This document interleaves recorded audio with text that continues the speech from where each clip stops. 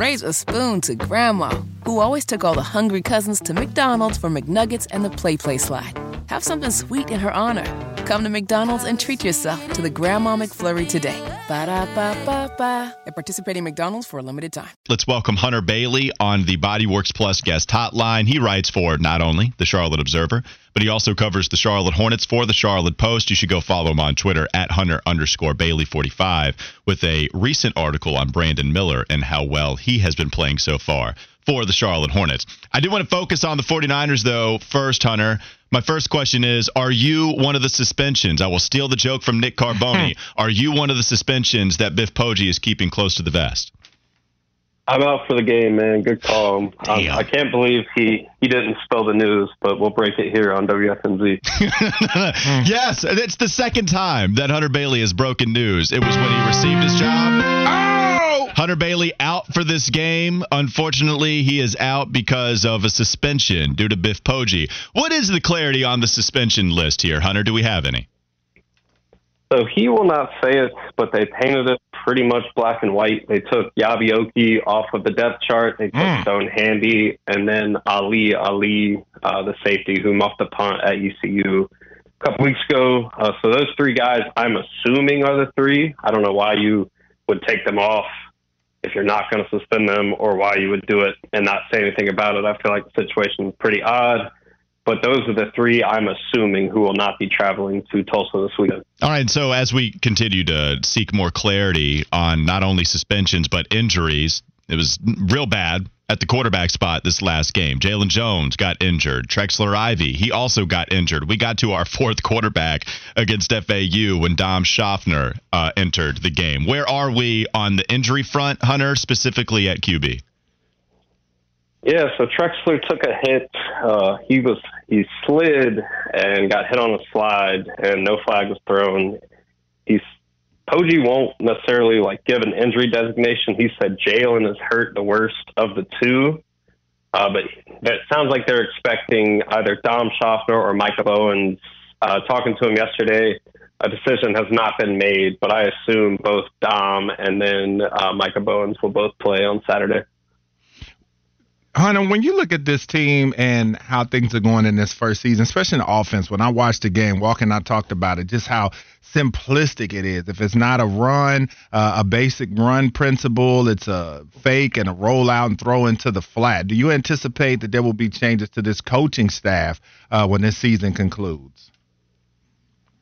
I think so. I'm not sure if they'll retain Mike Miller. I think there's definitely some things they can do. I mean, he's been all across college football. He's been at Maryland. He's been at Clemson, been at Alabama. But this is his first time as being offensive coordinator. He was co-OC with the Terps, but this is his first time, as he told me, making the decision. There's a big difference between advising those decisions and actually making them. And I think you've kind of seen conflicting of style and personnel. They want to be this, I formation, Big Ten team, run the ball down your throat and then go play action. But they don't have that kind of personnel on the offensive line. They're also dealing with struggles, injury issues there. I'll be interested to see what they do in the portal. You've heard Deion Sanders. I mean, he said straight up, we need new linemen. I think Charlotte's in a similar boat. They've gotten some really good production from right tackle Jasper Parks.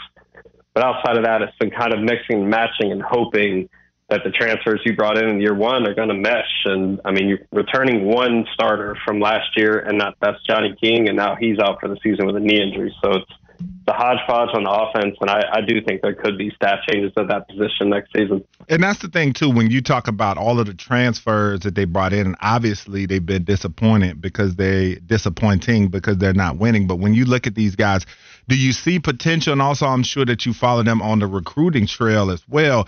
The reinforcements that will be coming in, because a lot of people have been talking about how coaches may be getting too lazy and just wanting to go to the portal. So what do you see from this group that he has in and how much he would need to get? Yeah, I know that Biff is a big portal guy. I don't know percentage as far as he would like to recruit portal versus high school, but I do know he's fully intending on going to the portal and trying to bring in as much talent as possible next year. I think one thing to watch is how many players leave in this cycle. Obviously, we saw 40 leave after the switch from Healy to Poggi. I'll be interested to see kind of what happens with the rest of the Healy holdovers. And then even some of the guys Poggi brought in. You think of guys like Yabi, who's the best defensive player. He's a senior. He will move on. They're going to need help on both sides of the trenches and mainly a quarterback. And whether that's a Michigan transfer, another St. Francis guy, or some kind of Power 5 drop down, I am almost certain that they will address that position this offseason. Well, and Hunter, I mean, the defense, that's what was most disappointing to me. We know what it is with the offense, but you score 16 points. You won with 10 the week prior, but this week you get beat by 22 because the defense allows 38 points. What are the biggest problems on defense right now? I think it's the penalties, man. You give up 12 for 104 penalties. I mean, first drive of the game, literally first play of the game, roughing the passer, follow that with a face mask, illegal hands to the face, and what was it, 5-6 plays, FAU's in the end zone. They're off and running. The big play has been Charlotte repeatedly, and they kind of cut that down against ECU. They only allowed 4 chunk plays in that game for 55 yards. And then you flip the switch completely against FAU. And I will say they were missing their starting safety, Wayne Jones, and their best corner, Dante Balfour, going against LeJontay Wester, FAU's best wideout. But Ryan Osborne said it. I mean, he's making wholesale changes in how the personnel is ran in and out on the defense, and he's going to make that call.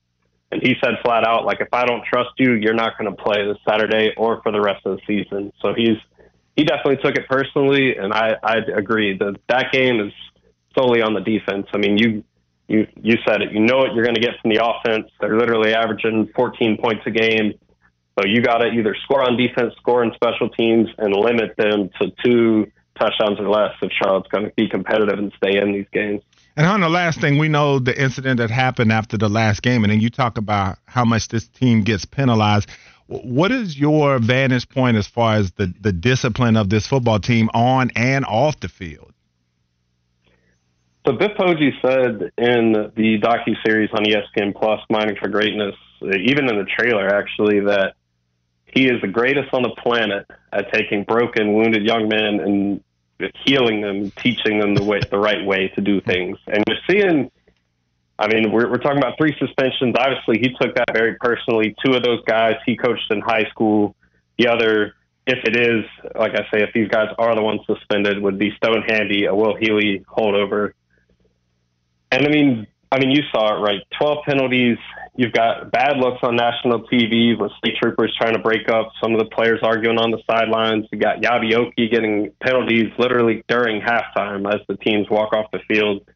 It hasn't been a good look. And I mean, he jokingly said it after ECU because we asked him, how do you fix this? Because there were key penalties in ECU that knocked him out of field goal range that really almost cost him that game. And he jokingly said torture, like, that's how he helped us. Like, and I don't know necessarily what you do, right? Because it's like 70 new players, 50 returnees, and you're trying to mix and match all this while losing, right? These are college kids.